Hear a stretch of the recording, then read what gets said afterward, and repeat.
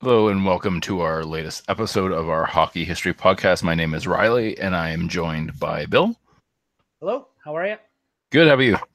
I'm doing all right, thanks. And today we have a further three players. We are talking about Pierre Turgeon, who is not in the Hockey Hall of Fame. We are talking about Paul Kariya, who was inducted in 2017 last year. And then finally, we're talking about Cyclone Taylor. So to start, we've got Pierre Turgeon. And he's an interesting little test case for us because he's the first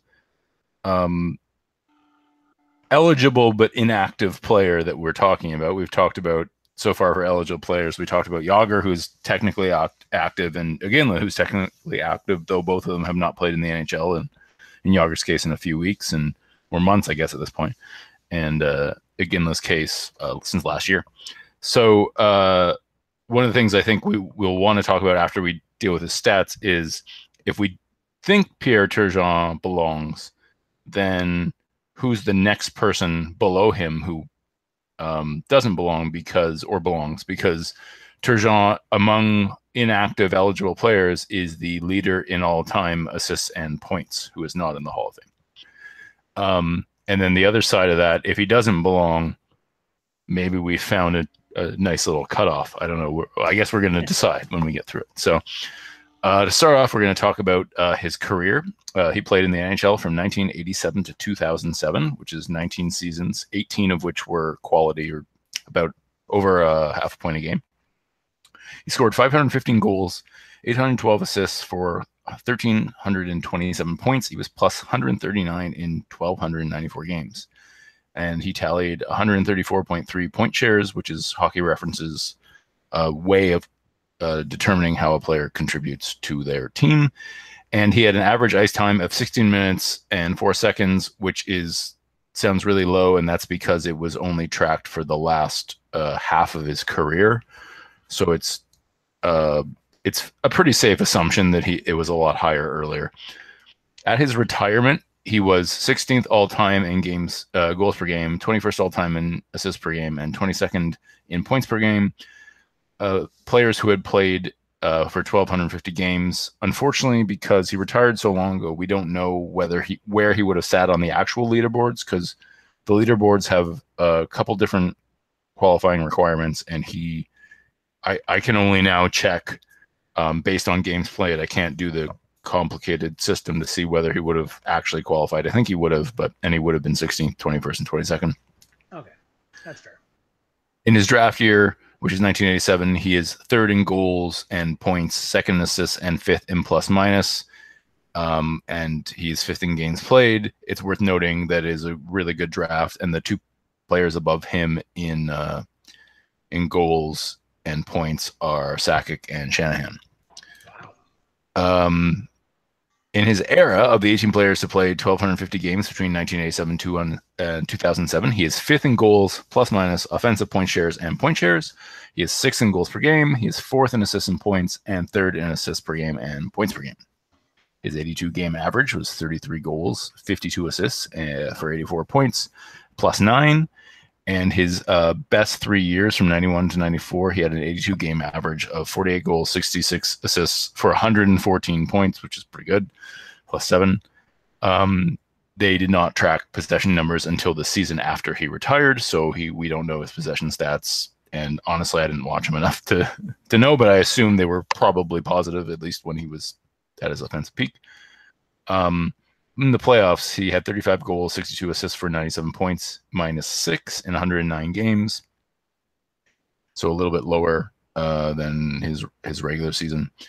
And then his adjusted numbers, 517 goals, 798 assists for 1,315 points.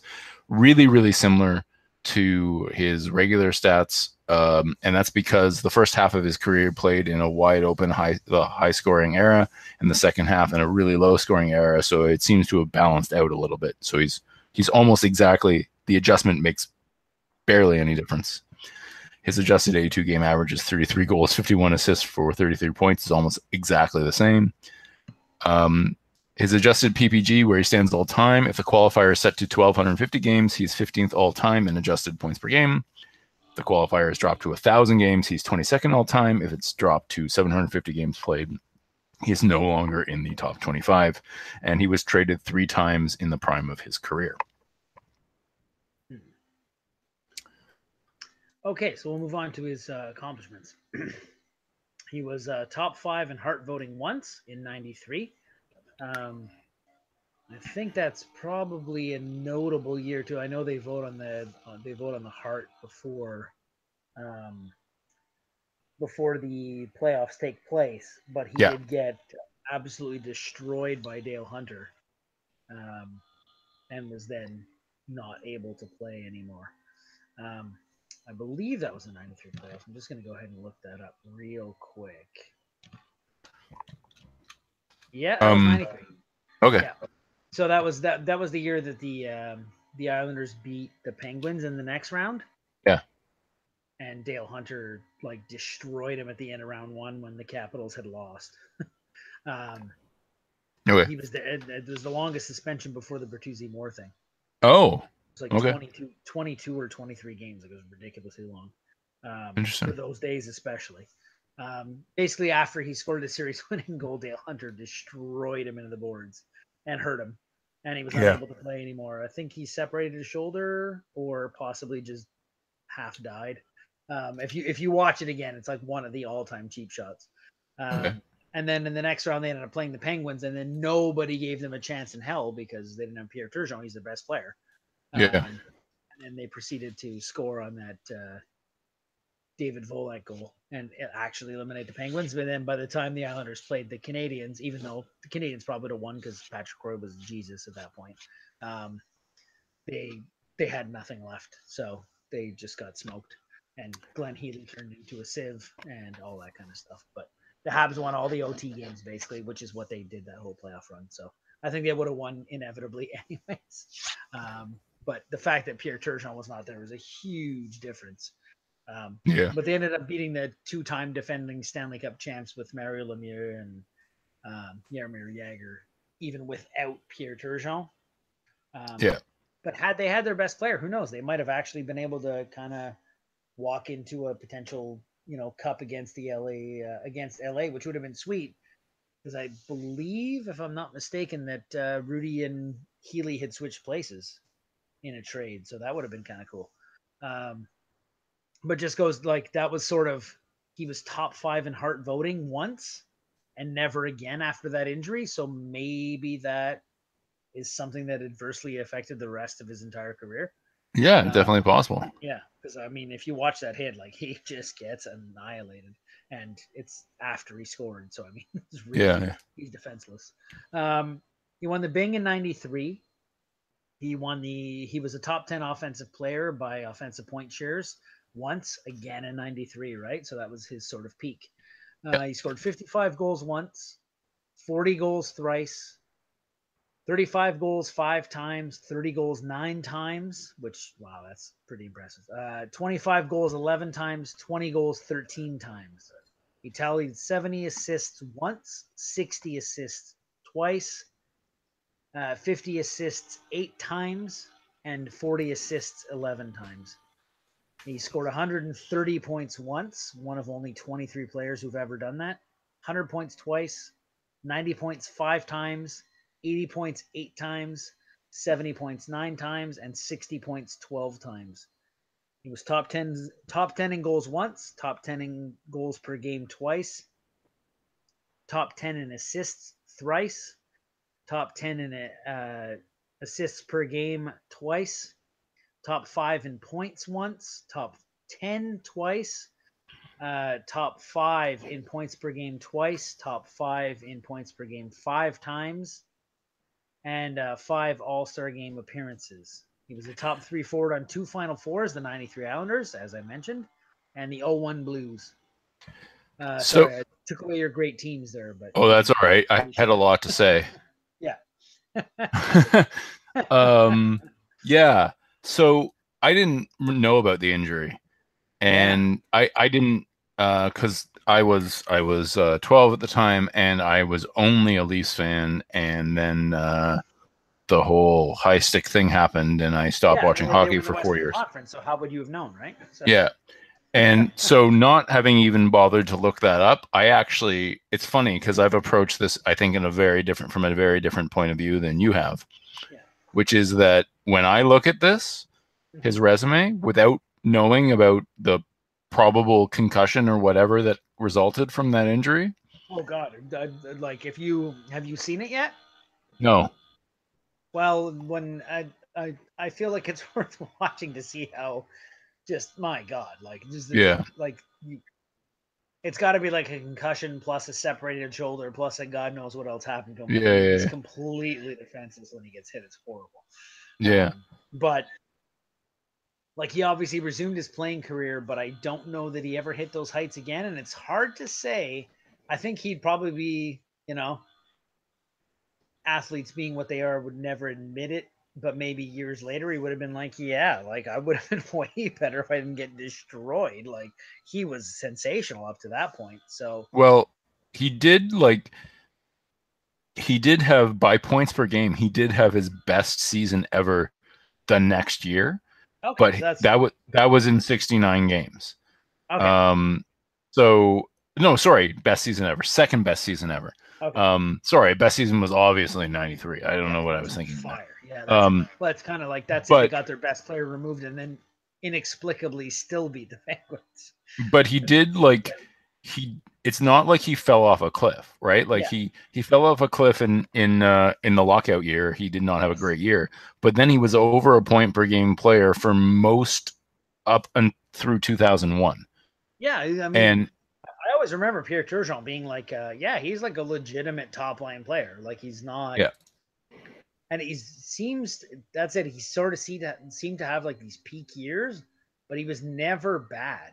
Like he was never like, oh, yeah. I had a year where I was just garbage. Like No, he didn't. yeah, He like the only bad year he had was his final year where he played 17 games for the Avalanche. yeah, well, Yeah, that was the year before, where he played for the Avalanche the year before, he made it in 62 games. But I mean, he was scoring 0.74 points per game, which at yeah, age 36 is there's yeah, completely utterly respectable. It's yeah, absolutely, arguably better than respectable. yeah, Um, but without knowing the injury, I got to say, I was looking at his resume and thinking, like, maybe this is the point at which I'm comfortable with saying he doesn't belong and people below him don't. And the reason for that is he has that one season where he scored 130 points mm-hmm. and he was top 10 in the league, top 5 in the league in a couple of offensive categories, Yeah, and top 10 in other ones. And then he has one other year. Hold on, I'll tell you what other year that was where he was. Um, it's assists. So he had two other years where he was, a top 10 in assists, but only the top, very top, close to the top 10. Like he wasn't in the top 5. And in addition to that, he really, I mean, some of this is luck. I mean, he was drafted by the Sabres and then he was on the Islanders. yeah, It's not his fault, but he really was never on, aside from that one Islanders team who you already talked about how they might have gone further had he not been hurt. yeah, He doesn't have a great playoff track record. It's his lack of international play for Canada is shocking to me. yeah. None. Like no, he did play a couple times, but those teams were not good. The ones he was on, they didn't do anything. And presumably he was the star of those teams. I don't know. I didn't look enough into it. And that his counting stats were not enough that when he retired, he wasn't even in the top 25 in any of them, despite the fact he had 327 points in his career. Now, some of that is because he played at the end of the 80s, and what was, had he played a decade earlier or something, he probably would have been. Mm-hmm. But I think what I'm trying to say is this is the first person we've talked about where I have like serious doubts about Yeah, whether he I would belongs. agree with that, except that I think we're sort of getting into that era sort of thing where I'm not entirely sure he's not that far off a Recce in terms of like I'm just consistently very good. Yeah. Except that Recce played on better teams that won. Yeah. And then you're like, well, like he started. What year did Recce start? Like 89? Yeah, like shortly thereafter. Yeah. Yeah. So like he had fewer seasons in that golden era of like spit and you'll get a couple of points kind of Yeah. thing. Yeah. Um, And but Turgeon at had a this, better season than Recce in '93 too. It's worth pointing yeah, out. that's what I'm saying. Like at a certain point, I mean, Recce obviously I think had a slightly better career, but I don't think those two guys are that far off. Other than one of them happened to be on championship teams, and I think as we established in that episode about Recce, where I, got on my old man porch and yelled at people. Um, it's like it's the given what we've established about what the Hall of Fame does, it's the Hall of the very, very good, not the Yeah. Hall of the better than absolutely everybody else. Yeah. And so I think at that point you're sort of like, Turgeon and Recce. The difference between those two is, I think if he just finds a year where there's not that many great people up for consideration, he'll sneak in. Yeah. And that And could I very think well be. he's a very fine player. I don't know that I don't think I would petition for him to be in, Yeah. but I don't think I'd be furious if he got in. You know what I mean? So I will say that like Recce didn't get any Hart Trophy votes ever, Yeah. but Recce did. I just pulled him up. He did he was in leaderboards a couple more times than Turgeon was over the course of his career. Like Mhm. he was top 5 in one thing one more time, top 10 one more time than Turgeon, that kind of thing. Yeah. And the other thing is he did make an end of year all-star team that Turgeon never did. Yeah. But it's not a huge difference. And I think you're absolutely right. I think the main difference why someone like me remembers them differently is because Recce was lucky and on better teams. Yeah. I would completely, because that's the thing. Pierre Turgeon seems to me like an excellent complementary player. He's not the guy who's going to win you the cup, but if you've got him, you've got a way better chance of winning the cup. Yeah. Kind of thing, And then Turgeon just crapped out because he was on the Islanders and the Canadians, or actually when he was on the Islanders and they had a chance, he actually wasn't even there. So he could have been that guy he actually could have been the go-to guy that won them that cup. And he showed up in Dallas too late. Yeah. And he was on St. Louis when they were I believe they were favorites, but then got embarrassed in the first round, right? 1 year by the Sharks. I think that he was on that team. Oh man. The team that maybe the Flames 1 year too. No, in 2000, the the Owen Nolan year. Yeah. The Owen Nolan year. He broke his ankle blocking a shot, and then he scored the series winner. Yeah. The Blues had 114 points and lost in the first round to the Sharks. Yeah. Right. Turgeon was the one of the two best forwards on that team. Yeah, but that was the Owen Nolan show, right? Just him at his peak, just doing he's basically like that was the 1 year that Owen Nolan was basically like Jerome McGinley on steroids, which I probably shouldn't say, but because I've never happened. But do you know what I mean? Like he was just like, I know what you mean. Like McGinley in his prime, at his best, blocking shots, scoring goals. Like I think he scored one from center on Turek, and that's what won it. Yeah, he totally did. I remember that. That is for some reason, I don't know why. It's a first round series. That is one of my clear hockey playoff memories, watching him score on Turek from center ice. I don't know why. You know what? I think as soon as I was putting together the Owen Nolan thing, and then when I kept saying Owen Nolan, I'm like, oh yeah, that shot from center on Turek. Yeah. Oh man, Roman Turek. I was going to say I was at your house, but we were in res, so. Yep, that sounds about right. Anyway, about and I think I can argue Turgeon both ways. On the one hand, I see the lack of international teams and his lack of playoff success, and I go, And it's more the lack of international teams, successful international teams, where you play for Canada, it's weird that you haven't won a medal internationally, you know, like isn't that very close to similar for Recchi? Didn't he not play for a lot of international teams? I think you're right about that. Yeah. On the other hand, he was in the playoffs all the time. So well, yeah, I know. Well, all that luck of playing for great teams. yeah.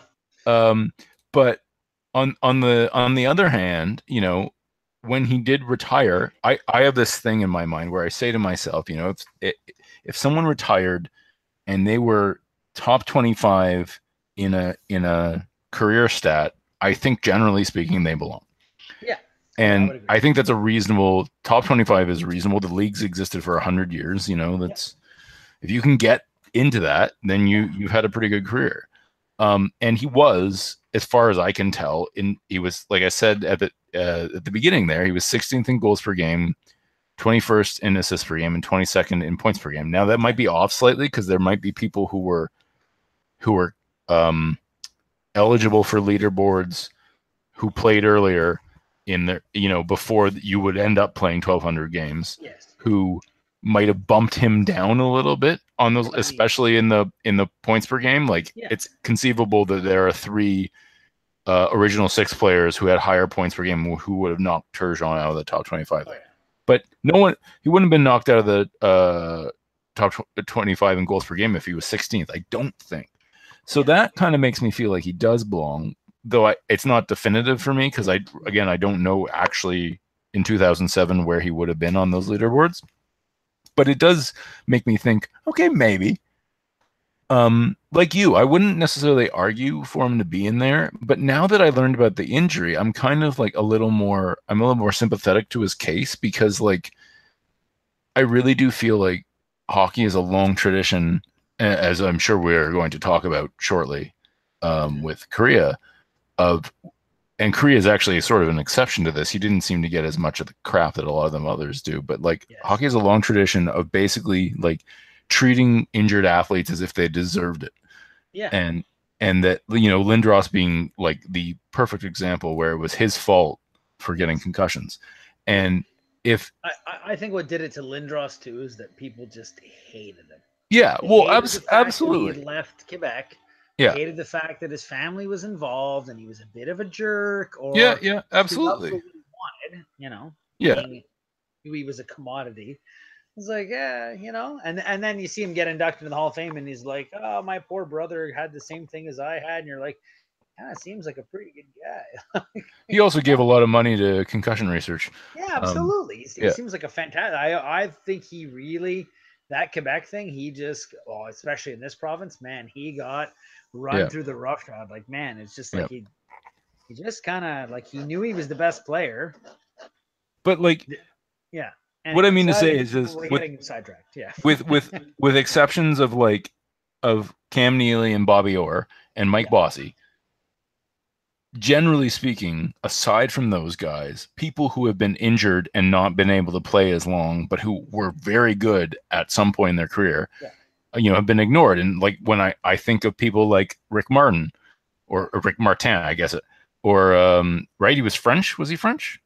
I believe he was. But okay, so Martin, or Tim Kerr, or like people like this who like who or Kent Nilsson, or like guys who had periods where they were really, really good, but because they didn't play enough games because they were hurt all the damn time, the Hall's sort of been like, no, we're not considering you because like you got injured. How dare you? And Turgeon managed to play a long time, but it is interesting to wonder, would his career have been different had he not? I don't know that he had a concussion from that hit, but if he did, if we can assume he did, I would assume that possibly he had 6 concussions. Yeah, you got to see it, Riley. It's I will look it up. It is worth, you know, wondering what could have been, and I don't know. It makes more sense.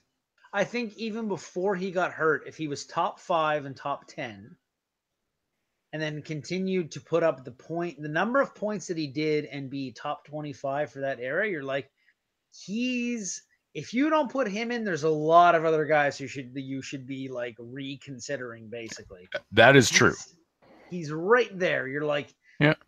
Like I think if you don't put him in, then I think you have to question Recchi. I think you have to question somebody who we're going to get to in Andrzejczyk. Oh yeah. Well, who's in the hall. He's definitely in the hall of very, very, very good. Yeah. But maybe he's not in the Hall of Fame, and it's like the measurement is literally by you're splitting hairs. Yeah. But absolutely, and but at some point we're gonna have to. Yeah, that's it. Yeah.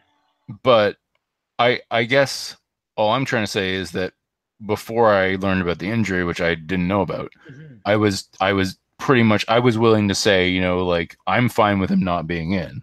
Yes. And now I'm like, maybe, I'm on the fence, and I freely admit that if I say he doesn't belong, that there are guys in the Hall of Fame who don't, and I don't have a problem with that because I have a list in my mind of guys who are in who I'm like, him? How? And how are these other players not? Though they've really, the last few years, they've really fixed a number of the ones who I was like, how is this person not in? And, yeah, totally. Yeah, they really have. Clark Gillies in or whatever. But it's always the one everybody cites. It's always Clark Gillies. Yeah. Well, I have others too, but Clark Gillies is easy because he's less contentious. Everyone just sort of agrees that it's kind of weird. Anyway, we'll get to him eventually. But yeah, I look at his resume, and he was clearly a very good player, and he had that one incredible season. It was worth noting that in that one incredible season, he was still, what was he?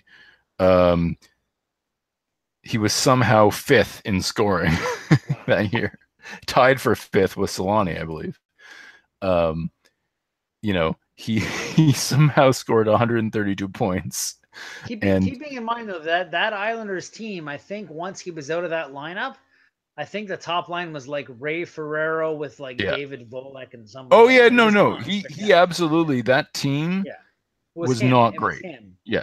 And that is a very good point. And like Solani had more of a supporting cast that year even than he did. Because like one of the things I wanted to quantify, but I wasn't able to figure out because I took probability for a second 15 years ago. And I can't do it well enough. Man, I can barely do algebra. So but like I wanted to try and create some kind of metric to like show like dominance relative to your team, and I didn't come up with anything that I wanted to tell to the world. But I will say that on that team you're talking about, Pierre Turgeon was first with 132 points. The next player, this is the 93 Islanders. Yeah. The next player was Steve Thomas with, hopefully you don't have it open. Guess how many points Steve Thomas had? I'm going to guess 67. Well, you're okay. It was a little more than 67, but it was 87. Okay. It's still a hell of a lot of difference between the two. I mean, that is, I'm not saying Turgeon is Gretzky, but that is a Gretzky-esque difference between the first and second scorer on a team. It's actually very apropos. I was reading something today about why Taylor Hall should be the. Taylor Hall is currently doing that or did it this year on the Devils. Yeah. And they made the playoffs. You're just like, wow, he's that much better than everybody else. Yeah. So like, I don't know. Like the Islanders had a total of 900 points that year, and Turgeon was responsible for 132 of them. Now, some of that is skewed because that's of course including, it's essentially double counting assists because of the nature of the assist, but still, it's worth looking at that, and like especially for someone like me who is a bit of a skeptic about his career, his case, and looking at that season, being like, wow, he like you said, he was the team. I mean, when he got hurt, it was loaded. That's the thing. When they played the Penguins, everybody's like, oh, they made it through, but now they have to play the Penguins, and they lost their best player. Good luck. And then they beat the Penguins, and everybody's like, yeah. I still remember that goal when they upset the Penguins. I remember where I was in my parents' house. I remember seeing the pass go across and going like, "Holy crap, the Penguins are out!" As soon as I saw the pass, I'm like, "Wow!" And then David Bullock just slaps it top corner. You're like, "Yeah, right." Like you couldn't believe. And then realizing the Canadians would play the Islanders next with literally like, "Oh crap, the Canadians are winning the cup again." Damn you and your luck. And also having Patrick Roy Nets helps too. Yeah. You know what? I think even that year they were sort of they seemed destined to win it no matter what. But I've said it to many of my friends too. I'm like, you lucked out because I think the Penguins would have beat you, and they got knocked out. And then I think the Leafs would have beat you, and they got knocked out. Like you're very lucky. But and then you see Patrick Roy just winking at people, and you're like, yeah, maybe not. Maybe he just would have Patrick Royed it all the way. Wouldn't have mattered. So Yeah, I mean, obviously we can't know, but like he did definitely it played a big impact on the wouldn't have been way a 5-game Turgeon's series, that's for sure. the way Turgeon's like career looks in retrospect too, because especially had they, I don't know that they would have beat the Canadians, but if they beat the Habs, you know, he makes it to a final, and then it looks different.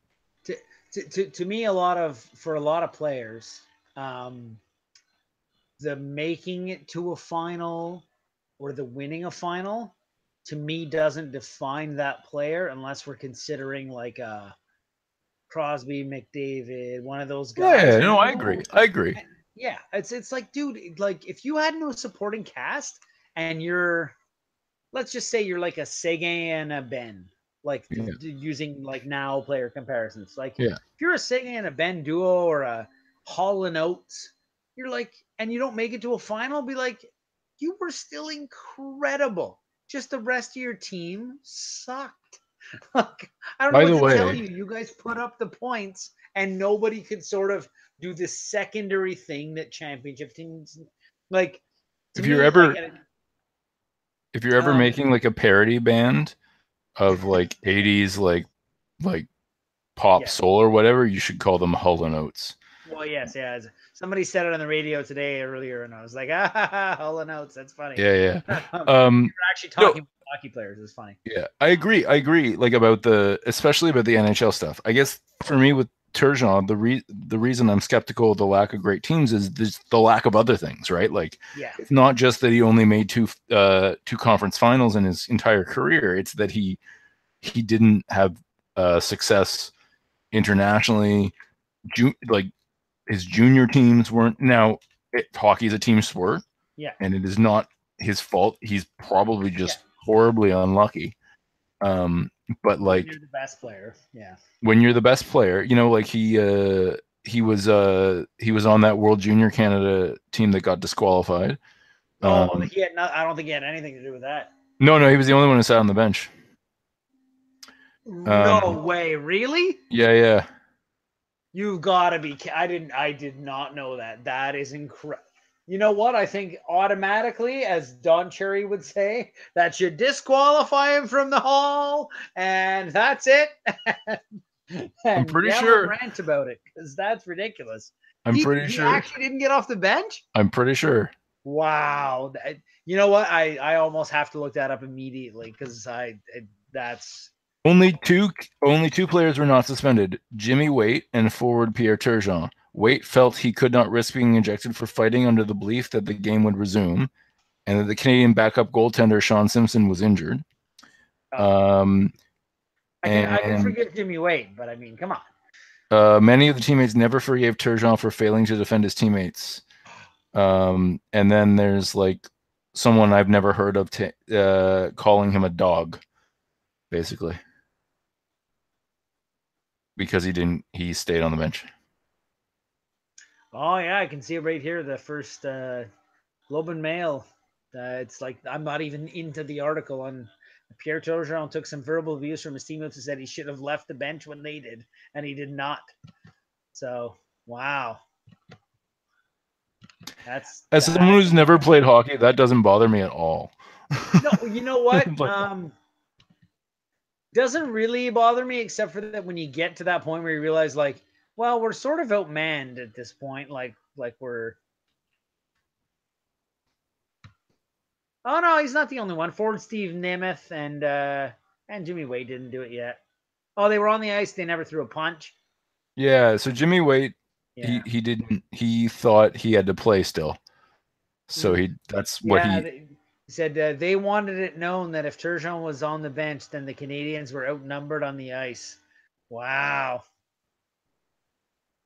so anyway, that was I don't know. a I don't think we're that. You know what? That doesn't preclude him from being in the Hall of Fame. If Gretzky's in the Hall of Fame, he never. That's not true. He dropped the gloves once, but he got immediately. So he well, sort of like slapped somebody a little bit. so we should explain what we're talking about though. Yeah. There was an infamous brawl between Canada and Russia, right? It was Russia, right? Yes, it was Russia. This is before I was paying attention to hockey. And he didn't Turgeon did not participate. But both teams were disqualified. That was the team that year. If Turgeon was going to do anything in the World Juniors, it would have been that year. Yeah, he was 17 that year. I don't know if he was already having a good. I should be able to tell you how many points he scored before they were disqualified. Hold on a second.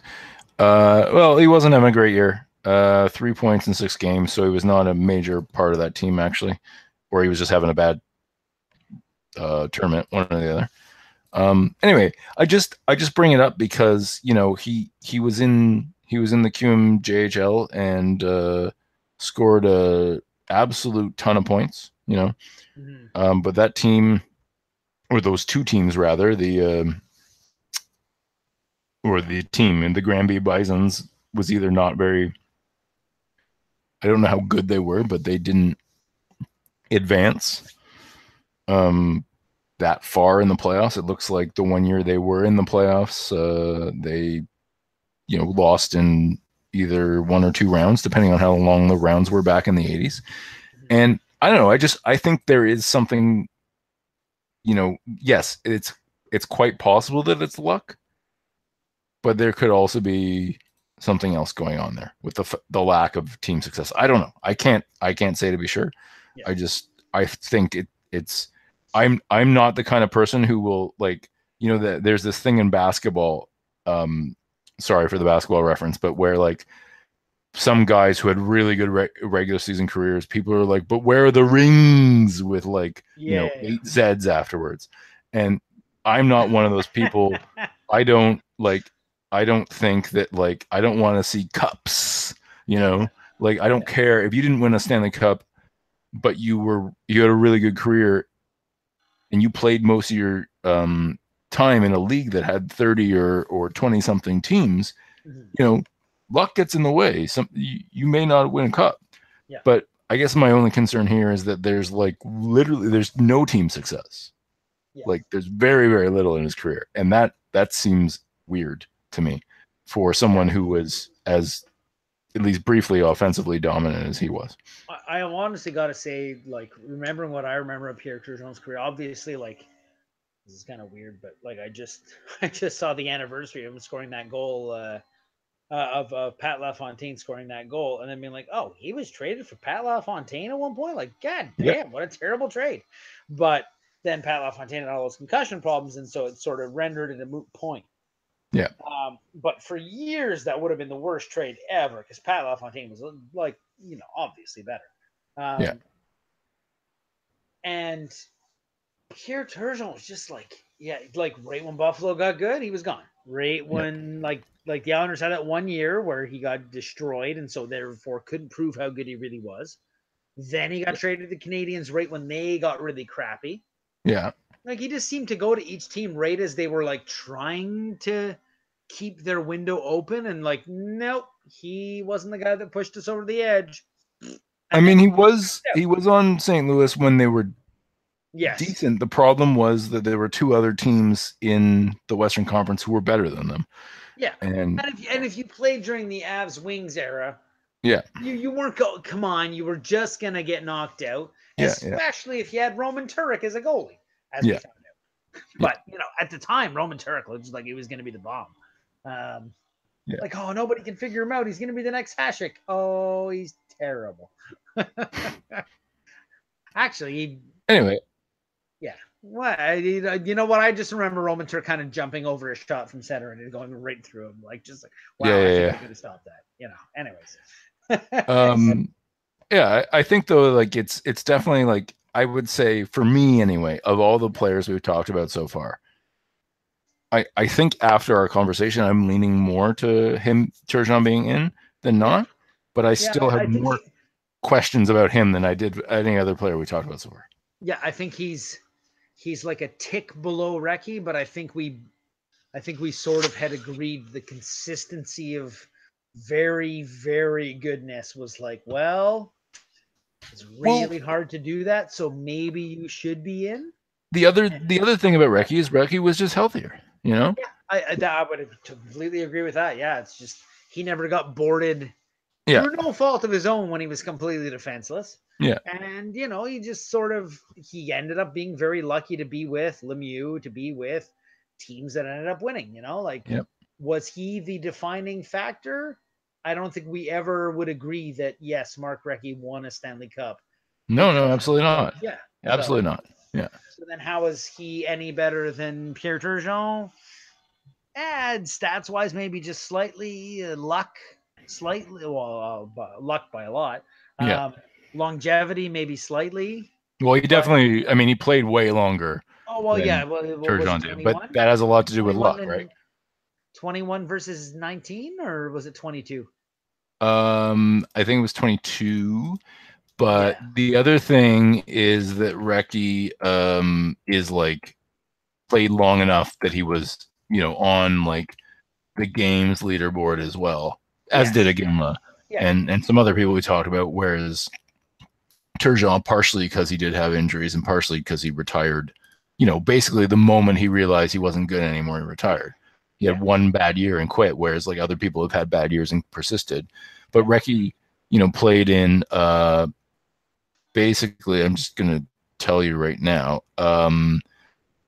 300 and something more games than Turgeon. Yeah, so significantly longer, despite the fact that Turgeon played 3 fewer seasons. It was like a full, it was more than that because Turgeon didn't play as many full seasons as Recchi did. Yeah, totally. Basically. Speaking of injuries and shortened seasons and luck, that sounds like a segue to a certain other player, Paul Kariya. Yes, Paul Kariya. Let me just prepare his statistics right here because I'm still on the previous ones. It's so, you know what? I never thought we were going to be making a Recchi Turgeon comparison. I really didn't. I think that's only because we talked about Recchi recently. I think if we, especially because they didn't play the same position. Maybe there's somebody closer. Sorry? I said, as we talk about more guys, you think there's somebody that's going to be closer? Yeah. I think somebody who's going to have played a closer number of games to Turgeon. Like the other thing, like Recchi's counting stats are way higher because he played so much longer, right? And even though their peaks might be similar, Recchi just played so much longer than Turgeon did. I think there's going to be guys we come across who played around 1,300 games with around 1,300 points, who had maybe the way their careers panned out were a little different than Turgeon. But yeah, it's interesting.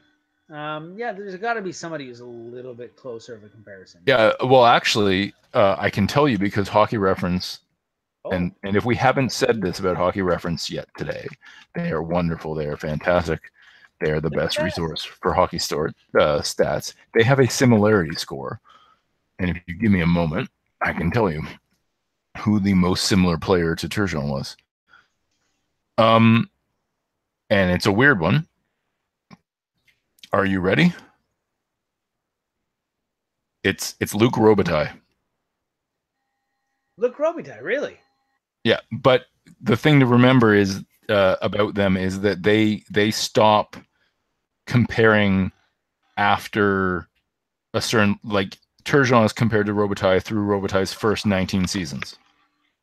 Oh. So Robitaille played longer than that. Yeah. I believe. And so when Luc Robitaille it stopped being like, if you click on Luc Robitaille, he probably has a different similarity, number one similarity score. It's worth noting though that Mark Recchi is 4th on that list. Oh my. So he is a similar player. You're absolutely right. He's just, according to Hockey Reference, however they calculate this, he's less similar than Robitaille, which is interesting. But that is done by point shares, and point shares are, of course, have issues that we have talked about before, and yes, we'll probably talk about again. Anyway, enough about Pierre Turgeon. Let's talk about Paul Kariya. All right, Paul Kariya. We both saw this guy play. I think you. Yeah. Oh yeah. Yeah. Absolutely. Hockey. Yeah. So we saw his entire career. Yeah. I think we're pretty. This should probably go a little faster because we don't have to guess as much. Yeah. I mean, I did see most of Pierre Turgeon's career, but I don't remember the very beginning of it very well. So, but Kariya, I distinctly remember being an avid hockey fan at this point, and I did see most of his hockey. So he played in the NHL from 1994 to 2010, 15 seasons, 13 are quality. He scored 402 goals, 587 assists for 989 points, plus 31 in 989 games. So he's a point per game player exactly. Yeah. As you know, with his slightly Japanese heritage, I would assume that precision was calculated, but you never know. 109.3 point share. 20 minutes and 57 seconds of average time on ice, and that's only since 1998, 1999. And I mean, this guy was at one point a legitimate superstar of like, wow, like when he's on the ice, stuff's happening kind of thing. Yeah. In his draft class, 1993, Kariya is 2nd in goals, 1st in assists and points, and 16th in plus minus, despite being only 16th in games played. And do you remember where he was drafted? I think he was top 10, but I can't remember exactly. Yeah, I think he was top 5, but I can try to look him up right now. I feel like he was like number 4th overall or something, but I'm not sure. Right about to tell you. Come on, Google machine. He was 4th overall. Look at that. Wow, good stuff. I may have just looked at his, bio the other day, but so that's why it's stuck in my mind, I guess. But still, yeah, it's a pretty good draft year. It was a pretty good draft year, except for the first pick. Yeah. Nobody remembers who finishes 2nd. Yeah, well, I don't know. Daigle or Chris Pronger? Isn't that what Dag said, though? Yep. Yeah. Geez, the thing was, the guy had all the talent in the world and just didn't really want to be a hockey player. Yeah. Just didn't want that grind, Yeah. Yeah, number 4. Oh, Rob Niedermeyer, 5. That's tasty. Deadmarsh. Yeah, it was a good draft. It was just odd, like not all the good players were in the top 10. Yeah. Well, I think that's true with a lot of drafts where you think the guy has all the promise in the world and just ends up being sort of like he's pretty good, but Brendan Witt's there at number 11. Look at him. He got hit by a car and didn't die. So he played that night, in fact. So Jesus. He's in. Yeah, there's an actual story. Like when he played for the Islanders, he got hit by a car, bounced like the car hit him. He bounced off the pavement, got up and said like, "Yeah, it's okay," and just like walked away. And he played that night. That was bonkers. Yeah, like that guy's a tank. There's a good Brendan Witt story for everybody that was not. Yeah, just what everyone was waiting for. Yeah, well, yeah, obviously. If we're going to talk about the Hall of Fame, who's not going to talk about Brendan Witt, right? Yeah. So yeah, he played a ridiculous amount of ice time in his draft class, 1983, as the number 4 pick. 2nd in goals, 1st in assists and points, and 16th in plus minus, despite being 16th in games played because of his often mentioned injuries, thanks to the Gary Suter crush check in the face, and then many subsequent concussions. In his era of the 58 players to play in at least 950 games between 94 and 2010, Kariya is 7th in goals per games, and offensive point shares, 6th in assists, 4th in assists per games, 5th in points, 3rd in points per games, 11th in point shares, despite being 40th in games played. So I mean, this guy is like absolutely killing it. 82 game average, uh, 34 goals and 48 assists for 82 points. Again, that point per game average, and a +3. In spite of being viewed as just an offensive player, but he was not a liability. His 3-year peak, 1995 to 1998, was his 82 game average of 55 goals, 59 assists for 114 points and a +28. And that was the very beginning of the clutch and grab era. So he was playing through a little bit of difficulty, not quite as bad as it got in the 2000s, but I mean, he was playing in a slightly less advantageous era. His possession stats, not position stats, possession stats since 2007-08 when they started to be calculated. He's a 52% Corsi. He's a 3.5 relative Corsi. He's a 52% Fenwick and a 2.8% relative Fenwick. And Riley can explain sort of what that means. It's possession, and anything above 50% is 50% for Corsi and Fenwick is good, and anything above 0 relative is good. So 3.5 relative Corsi is quite good. 2.8 relative Fenwick is pretty good. So it basically just means that his team had possession of the puck more often than not when he was on the ice, and that it's worth noting that is for the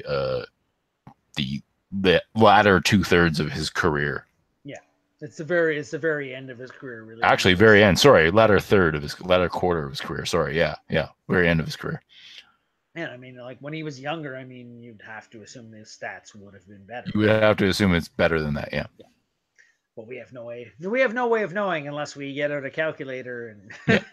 Anyways, and honestly, there might not even be footage because the NHL is really bad about that. Yeah. So for the playoffs, 39 games played, 16 goals and 23 assists, keeping up his glorious record of being exactly a point a game. -7, however. Oh, sorry. That was for 39 points. I'm sorry. I misread that. It's 16 goals and 39 assists for 39 points and a -7 in 46 games. So he's slightly below, well, a little bit more than slightly below his point per game average with 21 minutes and 12 seconds of average time on ice since 98-99. So his playoff stats are just slightly below his regular season stats, but he's still a very fine playoff player. His adjusted stats would be 445 goals and 633 assists for 1,078 points. His adjusted 82 game average would be 37 goals and 52 assists for 89 points. His adjusted points per game, if the qualifier is set to 750 games, Kariya is 15th all time in adjusted points per game. The qualifiers drop to 500 games, then Kariya drops out of the top 25. He was never traded. He chose to sign as a free agent a couple of times, including that one year where he and Solani, I think, or maybe just he himself, took like $1 million to try to win a cup in Colorado. Yeah, one of them got paid more than the other one. I don't remember who. Yeah, I think it was Kariya that just took like $1 million to go play with his. But I can't remember which one did which. But basically, they just like sort of colluded to try to win a cup. And then they both had the worst years of the career. Oh yeah, it was just horrible. And they're like, never mind, let's never do that again. Yeah, that was the one year where like the Avalanche just imploded, and then they organized. Yeah. So Anyways, yeah, go ahead. Sorry, I was gonna go off on So a tangent. Kariya won 2 Lady Bings in 96 and 97. He was top 5 in Hart voting in 1997 and top 10 player by point shares once in 1997. He was a top 5 offensive player by offensive point shares once in 97 and top 10 a further 3 times in 1996, 1999, and 2000. He scored 50 goals once, 40 goals 3 times, 35 goals 4 times, 30 goals 7 times, 25 goals 8 times, 20 goals 9 times. He tallied 60 assists once, 50 assists 6 times, 40 assists 8 times. He scored 100 points twice, 90 points 3 times, 80 points 6 times, 70 points 7 times, 6 points 9 times, 50 points 10 times. He was top 5 in goals once and top 10 4 times. He was top 5 in goals per game twice. He was top 5 in assists once. He was top 10 twice. He was top 5 in assists per game once and top 10 3 times. He was top 5 in points 3 times and top 10 4 times. And he was top 5 in points per game twice and top 10 3 times and top 10 in plus minus once, whatever that means. He was also a first All-Star 3 times and a first All-Team rookie and a second team as well, 2 times, sorry, and was in 7 All-Star games. Also, additionally, he won the Hobie Baker Award in 1993 as the NCAA's best player. Excuse me, which is something that not a lot of other NHL stars can say, probably, or at least at the time. At the time, they really couldn't. Yeah, it's starting to sort of be a thing where people are starting to realize. So I was actually watching the NCAA championship between Notre Dame and University of Minnesota. Duluth. I can't remember what the D stands for, but it was UMD, and they had some guy that I picked in a hockey pool that I was in, and like a whole bunch of like really nice players, and then they had this advertisement for the NCAA, and it was like NCAA hockey, very Canadian, and it's like 20% of players are Canadian. I'm like, wow, that's really happening. Like, yeah, like a lot of good Canadian players end up playing there, and they showed Marty St. Louis, Paul Kariya, Jonathan Taves, et cetera, et cetera. Like, wow, Joe Newton, Brock I Besser's think. American, sorry. But like a lot of Canadian guys who ended up playing in the NCAA, and Paul Kariya was a big one that they showed. Like, wow, yeah, that guy's like, no, he's one of the big names in hockey. So it was kind of cool. And just randomly, I ended up watching it like this weekend. So sort of very convenient because he like people couldn't believe that he had gone to college in those days, right? Now Yeah, it's a very it was common a thing. weird decision. I think he was sort of the first big name guy. I think he was the first big like prospect to go there instead of the CHL. I think that other players obviously came from college and turned into Hall of Fame NHL players like Nieuwendyk and Oates. Yeah. But I don't think they were considered prospects at a young age like Kariya was, I think. Yeah. Well, I think maybe you want to think about Taves. Maybe but I'm not sure when he developed. I haven't followed his career closely enough, but I know Kariya was a big like, holy crap, he went to college, and everybody thought he was just gonna like, no, there's no way he'll be great. Oh wait, he's amazing. And then that was the University of Maine Black Bears, where everybody's like, holy, like they just destroyed everybody because Paul Kariya. But yeah, they had a great program for many years, and it was the Kariya going there sort of influenced that too. So worth noting his sort of influence on college hockey. I don't think they're quite as good as they used to be. I don't think they're quite as much of a destination, but college hockey sports programs, they sort of go through these cyclical things too. So I think, but they were the first really big one I remember have been like, wow, they had Paul Kariya, and then so many people wanted to go play for them. So that's kind of worth noting. And I'm sure there's another hockey like guy that like you would recognize the name that I'm forgetting about, but it was, well, I know Gar Snow and who was the other goalie? They had Gar Snow and somebody else that went there, and it wasn't Blackburn. It was Gar Snow and another guy. Anyways, they were both the two goalies there for them, and I think they came very close to winning another Frozen Four, or they did win another Frozen Four or whatever. And basically, Kariya kind of started that sort of prestige at that university, I guess. So Yeah. that's, I guess it's at least worth noting Yeah. that he sort of did that as a Canadian, right? Yeah. So, Paul Kariya's great teams, in addition to the University of Maine Black Bears. um, he was the top three forward on one runner up, the 03 Mighty Ducks.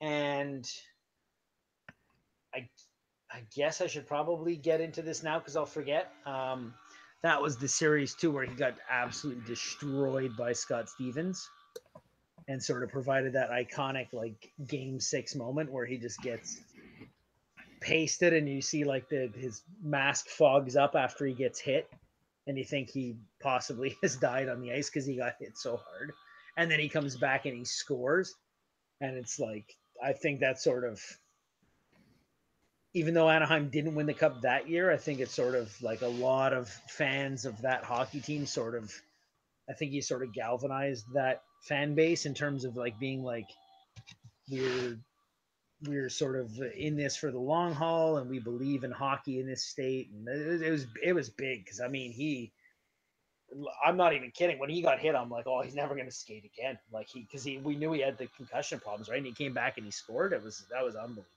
Yeah. That's I think that's still one of, if TSN does like a sort of like an iconic hockey moments, it's, if it's right, if it's a playoff thing from the NHL, it's way up there because that was in the Cup final. That was amazing. Yeah. Um, sorry, I just had to say that because the 03 Mighty Yeah. Ducks sort of get, everybody forgets because they didn't win the Cup, but that was a really good team. The best skater by points on one Olympic runner-up, the '94 Canada team, when he was not yet in the NHL because it was still amateurs at that point, except for Russia. Top 6 forward by points on one Olympic champion, 02 Canada. And I mean, he played, but he didn't really play. Yeah. He ended up, wasn't that the year that he got cross-checked in the face by Gary Suter? I don't know. Honestly, don't know. I remember him. I remember him scoring a really big goal in the final game though, or against the States. You know what? I'm actually thinking of the '98 in Nagano when he couldn't play.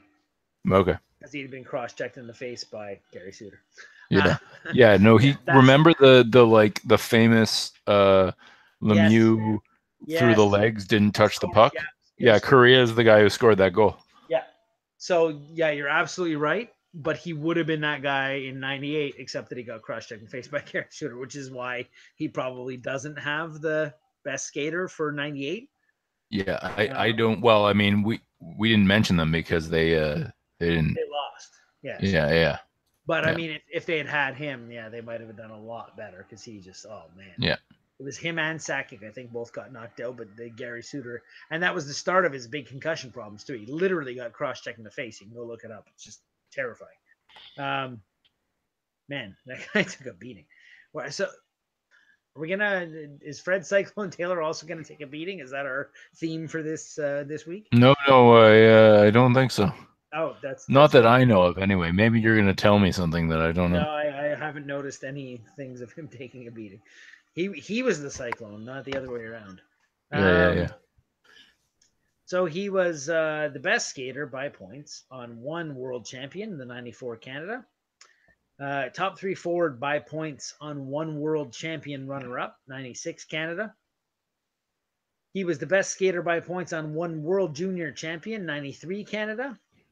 And the best player by points on one NCAA national champion, the '94 Black Bears, as I mentioned before. So I know it's luck, but just contrast luck and also the fact that he was clearly considered one of the best Canadian players in the world. Yeah. Contrast Kariya's international success with Turgeon's. I mean, it's just ridiculous. Kariya was on the teams that you mentioned are only the good international teams he was on. He was on other ones too. And because the Ducks were not in the playoffs sometimes. And he was a go-to player for Canada, even at a point when, Gretzky was still around and Yeah. Lemieux was still around.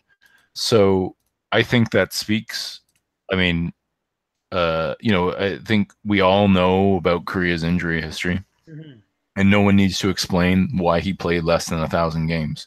Yeah. No, Um, there's no question but about his games played at all. I don't think. yeah, looking at Um, his international success and the yeah. fact that he was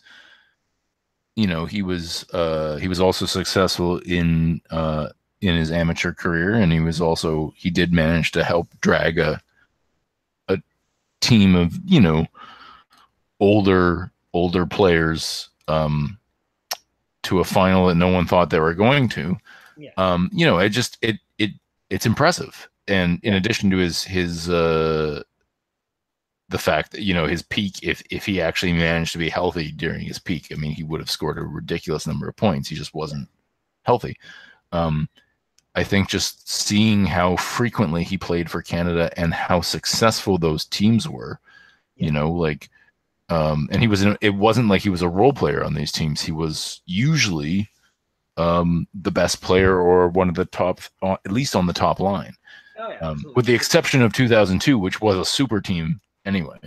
Yeah. Um, I think that, like, you look at those international teams and you're just like when I was compiling this, I forgot he was on that many good international Canadian teams. Like, I forgot that. Oh, he was a phenomenal player. Where you're like, oh, if we have Paul Kariya, like he's gonna score this many goals. He had a slapper, he had a wrister, he was fast, he could skate. I mean, he was. I don't know if he was like McDavid fast, where everybody was just like, what the hell do we do with this guy? I don't think he was that fast, but Yeah, people were like, man, if he gets ahead of steam, you're pretty much dead in the water. Like there's, and they had so many slow defensemen back then. That, like, yeah, if you didn't tackle him, basically, which is probably what happened in his career, right? Like people just tackled him. yeah, Like yeah, man, he could fly. Like he was a hell of a player. yeah. And I think that it it provided, we put aside any kind of silly, you know didn't play enough nonsense. No, I think it's pretty evident. I mean, he was we know that even at the end of his career, he was an excellent possession player, which, like we said, means that he probably was even better when he was in his prime. I mean, it stands to reason. And he was regularly, quite on the leaderboards. 4 times in his career, he's top 10 in goals and points, and that's even with the with the fact that he didn't play full seasons a lot of the time.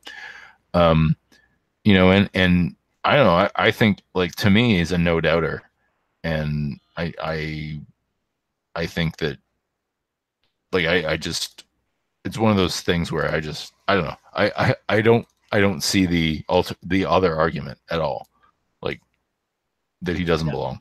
no, me neither. I mean, it's the only argument you can make is like a lack of games played, or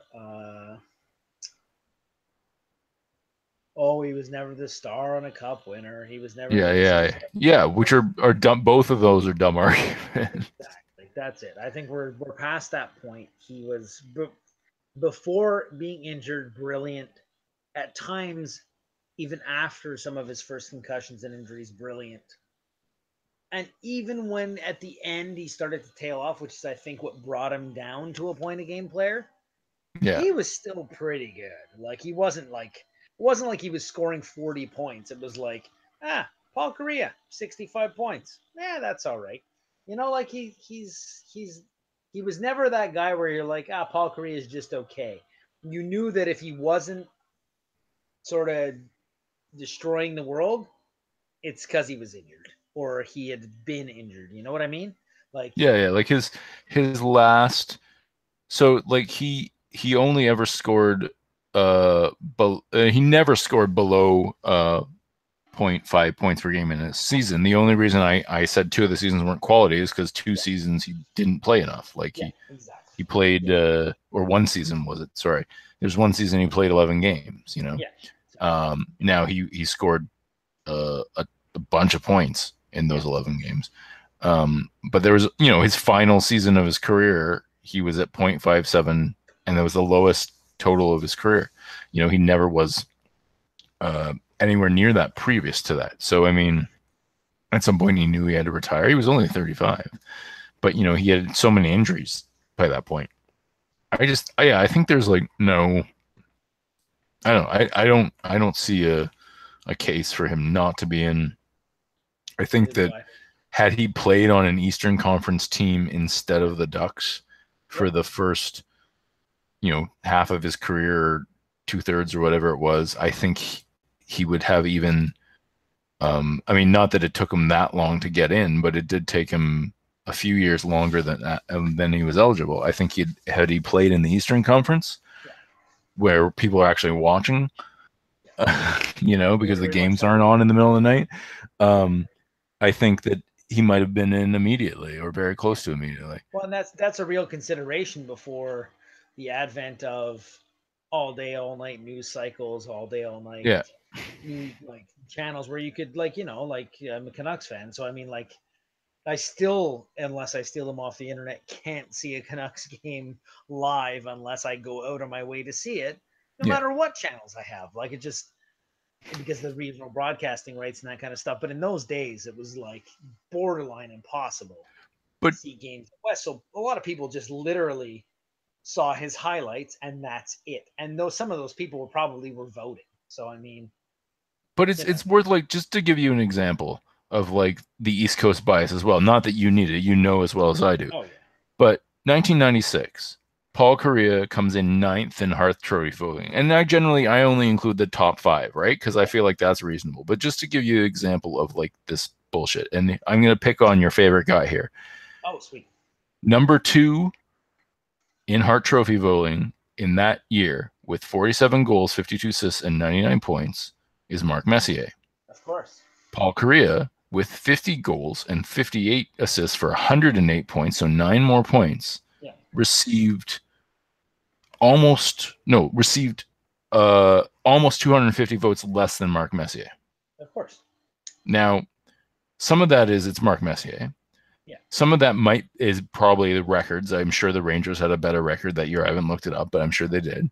But like, people didn't know he existed because he was on the Ducks. Yeah. And like, he might have, had he been playing on a different team, he probably would have. I'm not saying he would have finished top 5 that year, because actually when you look at the scoring, he was, there were only 2 of the people ahead of him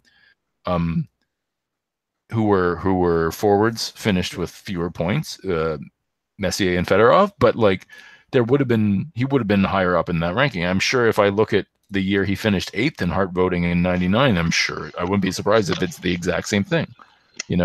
Like, it's actually, like there's multiple 3 players ahead of him in 1999 where he could have easily been higher up in the Hart voting.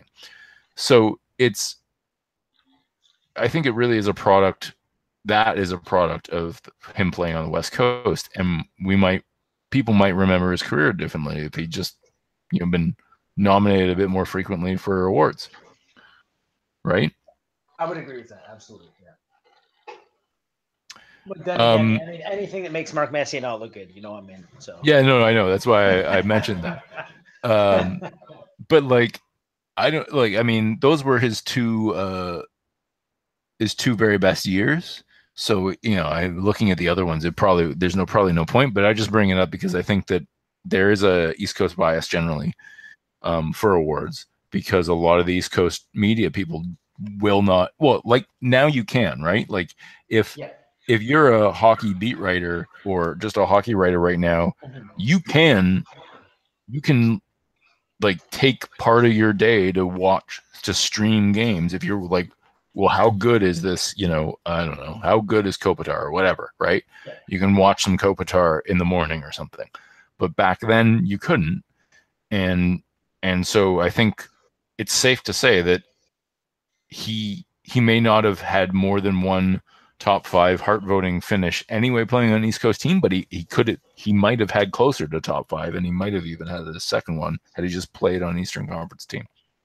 I would agree with that. And then the thing is, too, you have to realize that the voting sort of, I mean, at certain points doesn't really matter. I think anybody who watched him play realizes how damn good he was. And yeah. It's more of just it's just a way of like indicating that people were aware, right? Like, yeah. If somebody, like, the reason I included the award voting is because only one person wins the award, and because sometimes the Professional Hockey Writers Association are a bunch of idiots and vote for people who don't deserve awards. And if someone's, as we talked about, I think on our first episode, if someone gets voted for a bunch of times but never wins the award, that's a pretty good indicator that they probably should have won the award once. Exactly. So unless you have something else to say about Kariya, we should probably move on to the Cyclone. Maybe just that he was smart enough to wait for Lemieux to move his legs and let that puck go through. I've since watched that goal and I was like, yeah, damn, that was really smart to like be there waiting for it. Yeah, like that play was something else. Yeah, it was hell of a play. Yeah. So yes, let's cycle. We did our episode about amateurs, and then afterwards, Bill and I discussed. We sort of decided we were going to skip. In addition to the amateurs, we just sort of went over how our problems with talking about amateurs. We sort of decided to skip guys who had played in the early pro leagues and didn't make it to the NHL in general, because even though there are more stats with the early pro leagues like the National Hockey Association and the Pacific Coast Hockey Association and the International Hockey Association and those kinds of things, it's still hard to gather them all. There isn't one place on the internet where you can see all of them at once, and it is kind of hard to find this information. However, we are making an exception for Frederick Wellington Cyclone Taylor because he scored a lot. And though he never played in the NHL, he basically made a choice in 1912, which made it so that he would not play in the NHL, and he couldn't have possibly known in 1912 that the Professional Hockey League would come out of the other league, the league he abandoned. So basically, before we talk about we're going to talk about his stats, but I just wanted to mention he was in the NHA, the National Hockey Association, the league that became the NHL. His first 2 seasons were in that league. He was, he was not yet quite a star. Someone gave him he was also playing defense, it's worth pointing out, or what they called cover point. And someone gave him a bunch of money to play, not very much money now, but at the time, very little money now. But at the time, it was a lot of money to switch to start in the new Pacific Coast Hockey Association. He switched. He played the remainder of his career there at center, and he dominated, as we're going to see. And so, yeah, we're even though he never played in the NHL, we're going to talk about him because we think he's a notable player, and because he's probably the greatest player in the history of the Pacific Coast Hockey Association. More than probably he is.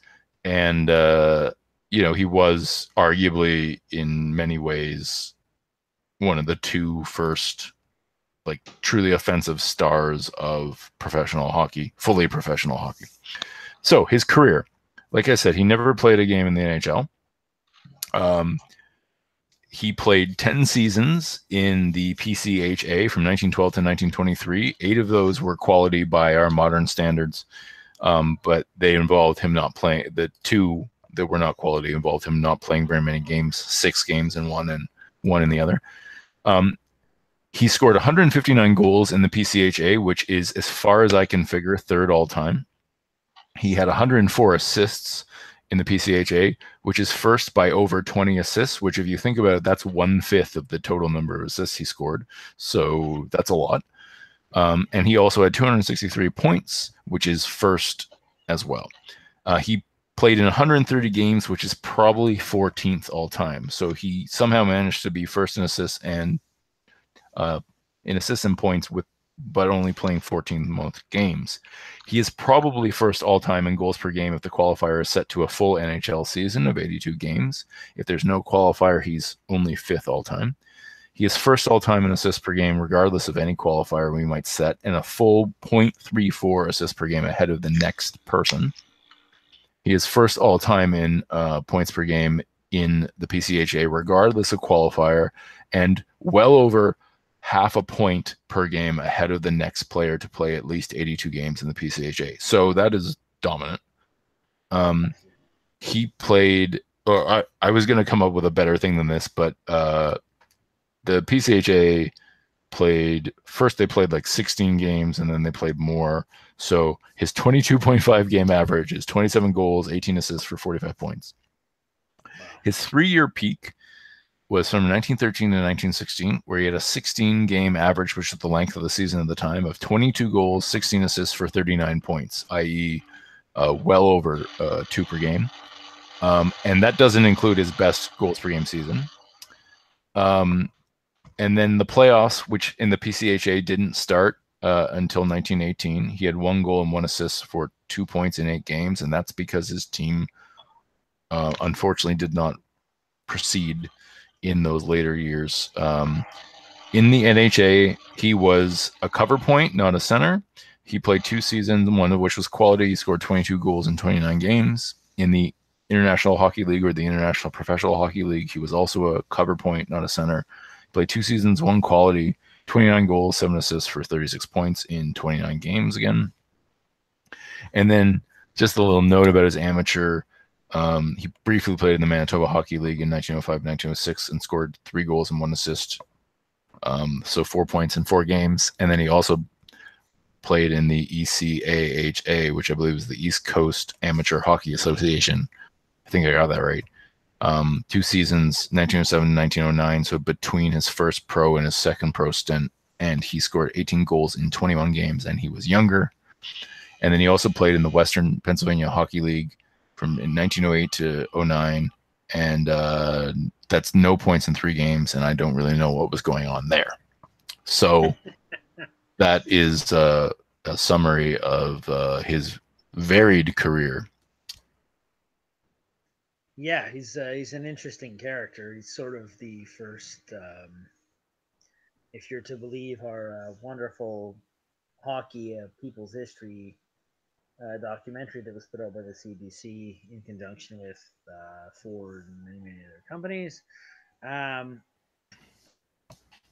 Fred Cyclone Taylor was one of the first big sort of celebrities of the game, or the person people sort of talked about as like wait till that guy gets here, like with that Connor McDavid, Sidney Crosby kind of buzz of like here he comes.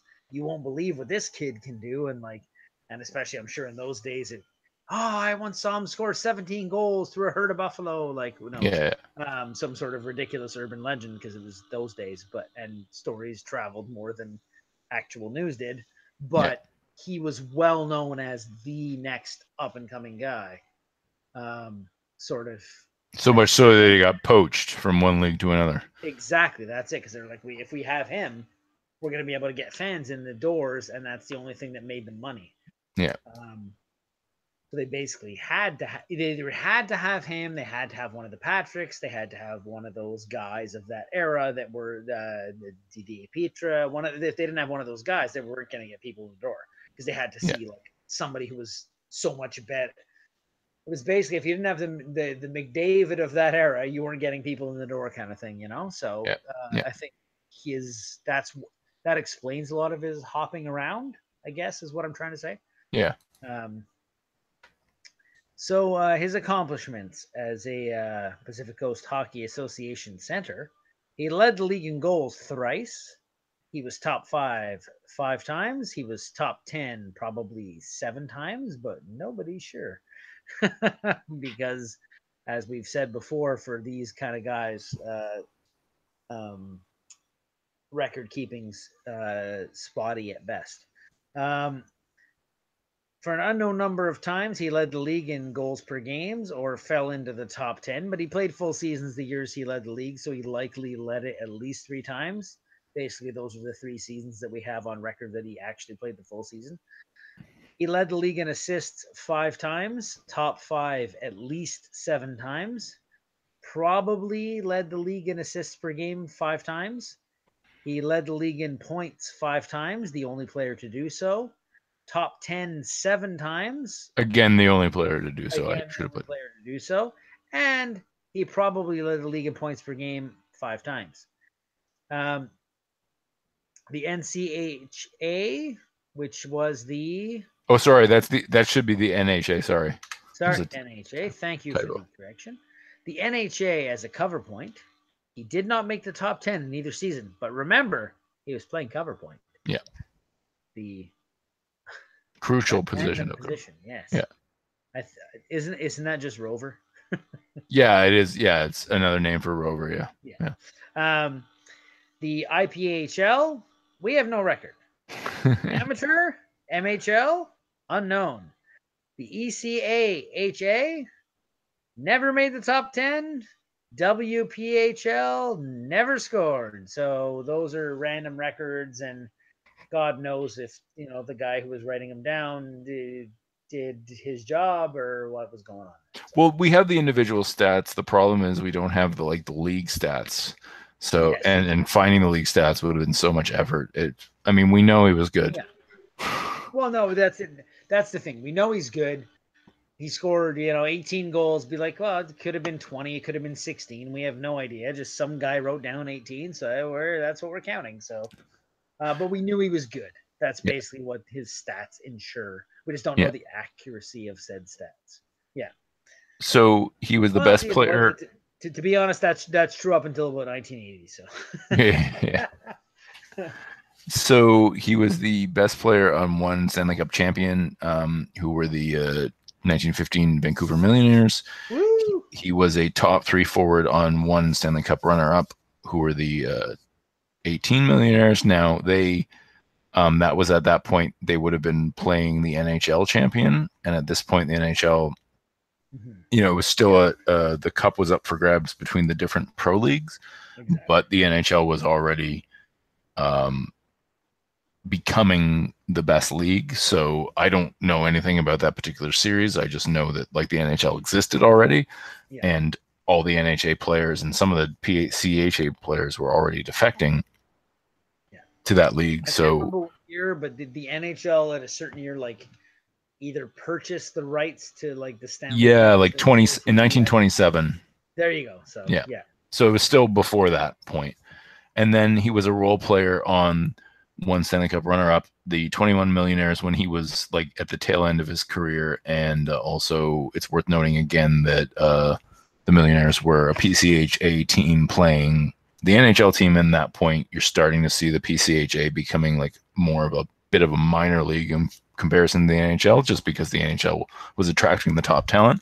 So the fact that they were, they didn't win those last 2 cups is not really surprising. And in terms of the playoffs, the PCHA playoff history is a mess. So I didn't even bother. I just basically looked at when his teams were fighting for the cup, which was 3 times, and he won 1, and he was the best player on that team that won the cup, hands down. So, this is he is, the PCHA existed for I don't know, 11 or 12 years or something like that. And for slightly less than half of that time, he was the best player in the league. With no real competition in those years. We heard his stats there. He was particularly with the assist, it's interesting that he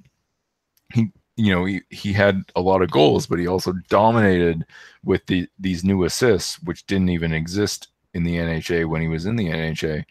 I think maybe in the PCHA they might not exist his first year. Yeah.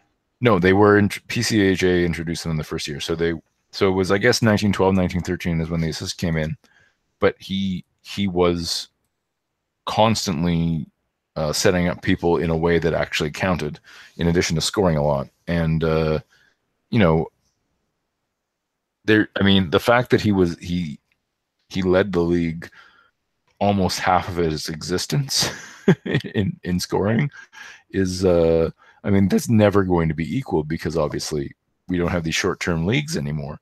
But like that, I think that speaks very clearly to his dominance.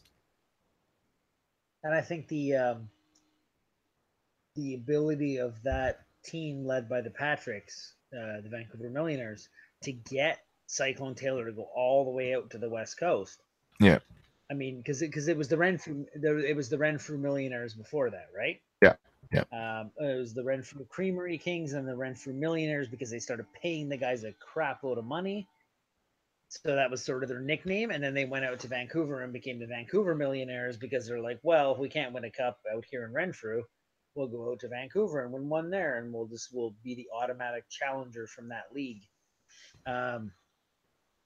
They go out there and they're basically just like, if we can get Fred Cyclone Taylor, we're gonna win this thing for sure. And so it's kind of like well, what does he want? Like, oh, pay him this much money. How much does he want? He wants like $5,000. But like, well, then just give him $5,000. But like, wow, holy shnikes. And this is one of those things where just like pay him whatever he wants, you know. So they're the Vancouver Millionaires, and they sort of borrowed that term as like that's the place where all the mercenaries go. And then they just sort of went like, yeah, well, we'll actually make them all millionaires. Let's pay them all this West Coast sweet money. Like, here you go. Just loaded them up and just won the cup that way. Just like, let's pay all the best players to be on one team. And the Patricks were no slouches either, you know, as much as we'll eventually. Well, I guess we'll talk about them at length at some point about why we maybe don't consider them to be in as players, but more as builders. But I mean, like, they may have not been the best players in the world, but they certainly knew how to assemble the best players in the world. Yeah. And good enough in their own right to actually get guys to come and believe in what they were doing. So, yeah, I think Fred Cyclone Taylor is sort of that, like, he was how can I put this? He was a modern day Ilya Kovalchuk. Wherever you send him the money, that's where he will go and score goals. Yeah. Yeah. That's maybe the most accurate thing we can say, even though like there's no negative connotation to it, because it was literally like, how would you like to eat this month? Well, yeah, exactly. Goals, so, and I'm tired of eating this corn pone, so therefore, pay me the most money.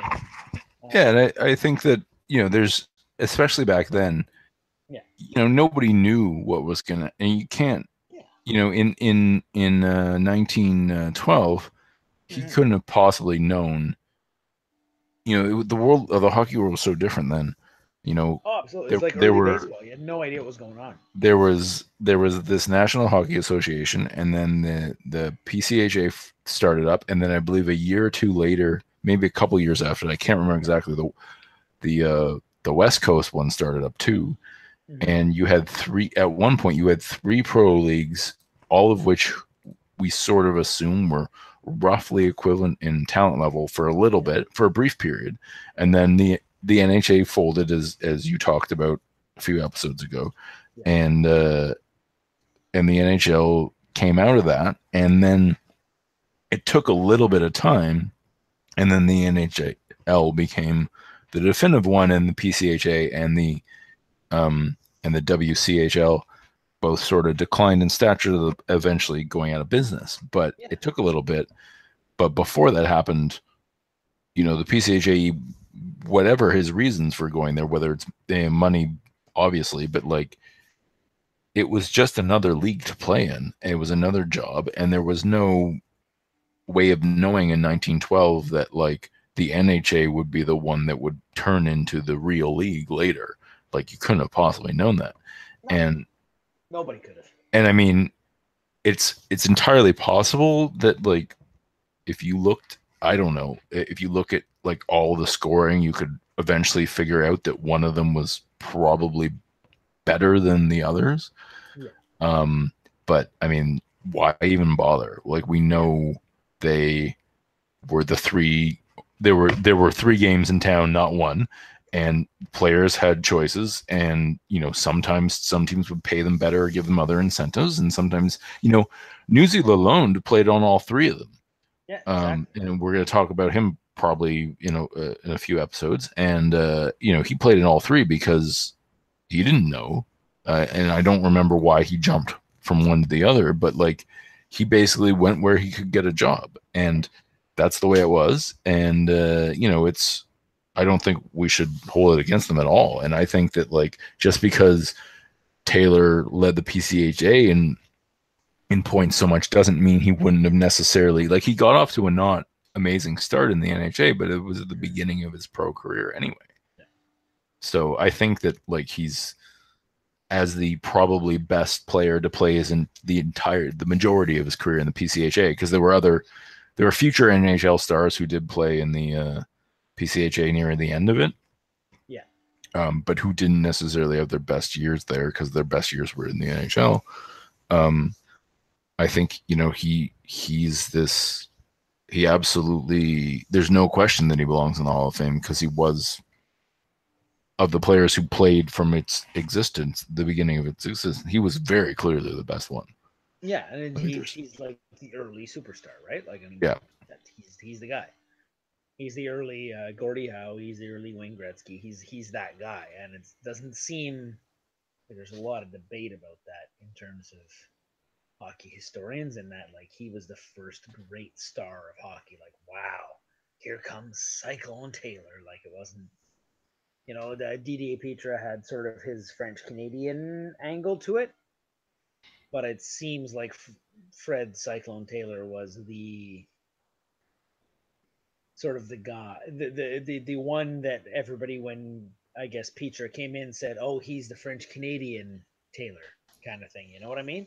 Like, yeah, they had sort of that feeling of it, and you say, "Oh, he didn't play in the best league." Be like, well, maybe he played in the league where the guys' checks didn't bounce because it was 1908, and who knew who had what money, and the contracts were written on a buffalo pelt, and just went on and on of like, who knows how reliable this is. So if that guy actually paid me in cash before I went on the ice, I went on the ice. Like, that kind of thing, like you can't fault absolutely for a thing like that in an era like that. Like, it's ridiculous. And like you're absolutely right about that, because like who knows, the sport was still very young. Mm-hmm. The NHL was not very old. It was a little bit older than the PCHA, but not much.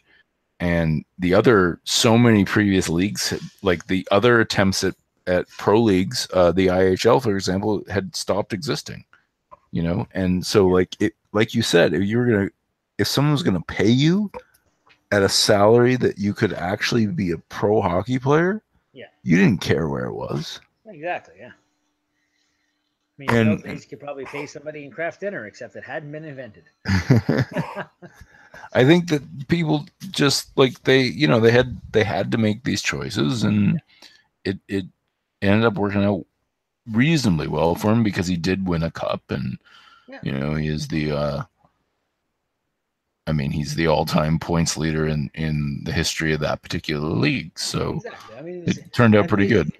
It seems like from what I remember from hockey people's history, I haven't watched it for quite some time, but like from what I remember, it's like he was the best player in like some of the Eastern leagues, and they're like, oh, and then that West Coast league with their millionaires bought him away from us. No, he definitely anymore. By his stats, he wasn't. He was still. Here's the thing. He was a defenseman, right? Yeah. So he might have been, but like he might have been the best player. But the fact is, because he was a defenseman, his stats make him look like he wasn't. Because he was a defenseman. So like in his he had pretty good numbers in his brief career in the IHL. But finding out how they compared to anyone else is impossible. But like when he was in like the NHA, for example, he didn't. I mean, 22 goals in 29 games sounds like a lot. This was a high scoring era. It's not. So like he didn't even, when he was in the NHA, as you mentioned, he didn't even make the top 10 in points either season. But he was playing defense. So, you know, but like it was not just this whole thing of like he was the best player. It was that the Patricks saw something in him, much like, you know, way later someone saw something in Red Kelly and was like, you should switch positions. You would be better at this position. And then he, you know, once he became a center, he went and scored a ton, way more than he had. Yeah. Just well, they must have realized that his skating ability would translate to.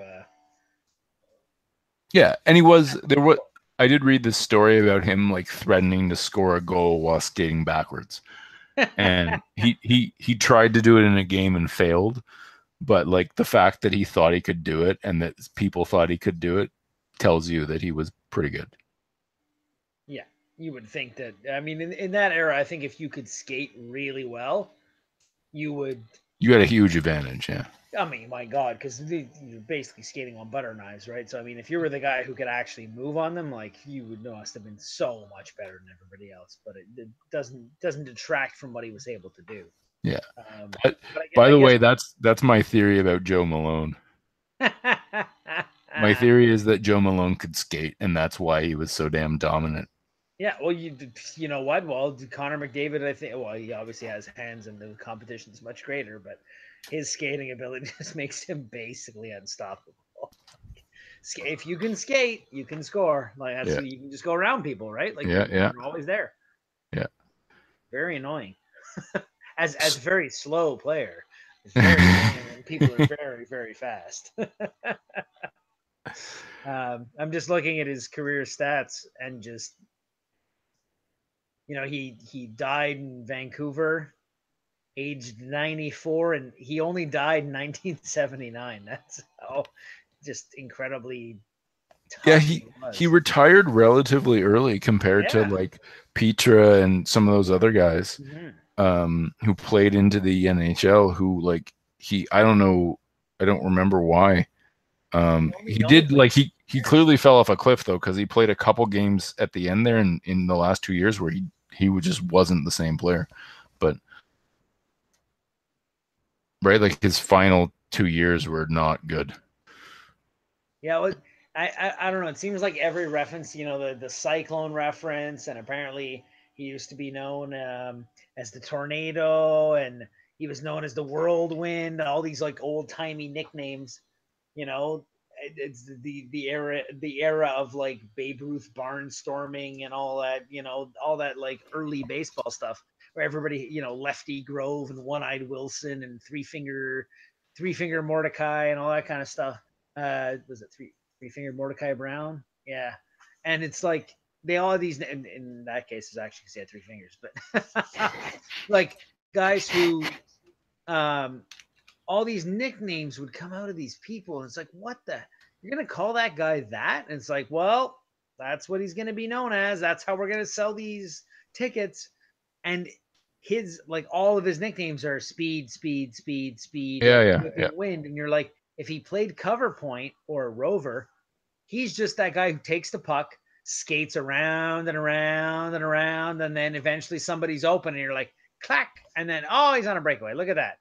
Like that must have been what it was, right? Like just the rover guy would be like the Erik Karlsson, the Drew Doughty, just keep skating until you find somebody open, and then fire that pass, and bang, you're gone, kind of thing. I'm guessing, but I don't know. I didn't see hockey in that era, but it sounds like it was just like that one guy who could just skate like crazy, and then eventually he'd find somebody open, and then here comes the play. Like, I mean, that's what we have to assume, and I mean, one has to assume that when he couldn't do that as much anymore, he just decided to not play anymore because, like I said, he retired a little bit earlier than some. Yeah. And he just got tired of not making so much money. Yeah. And yeah, like you said, he actually lived, unlike some of these guys, he lived to a ripe old age, which is unusual.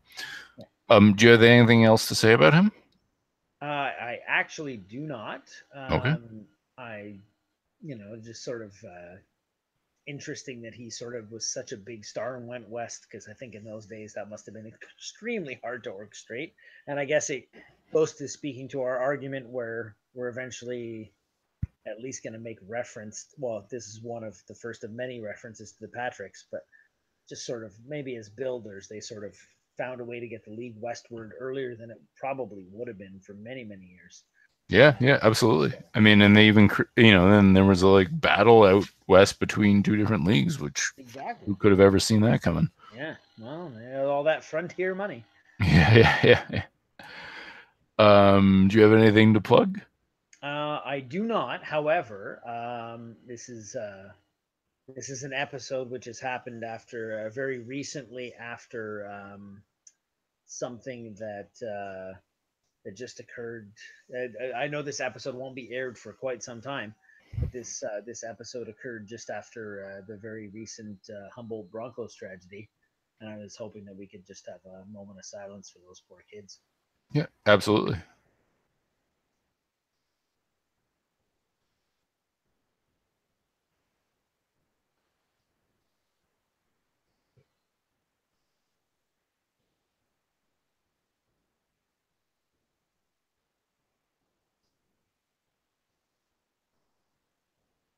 All right.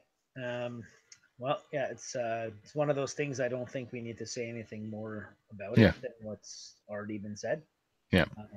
But it was just, I think, important to observe that moment. Yeah, absolutely. Yeah, thank you.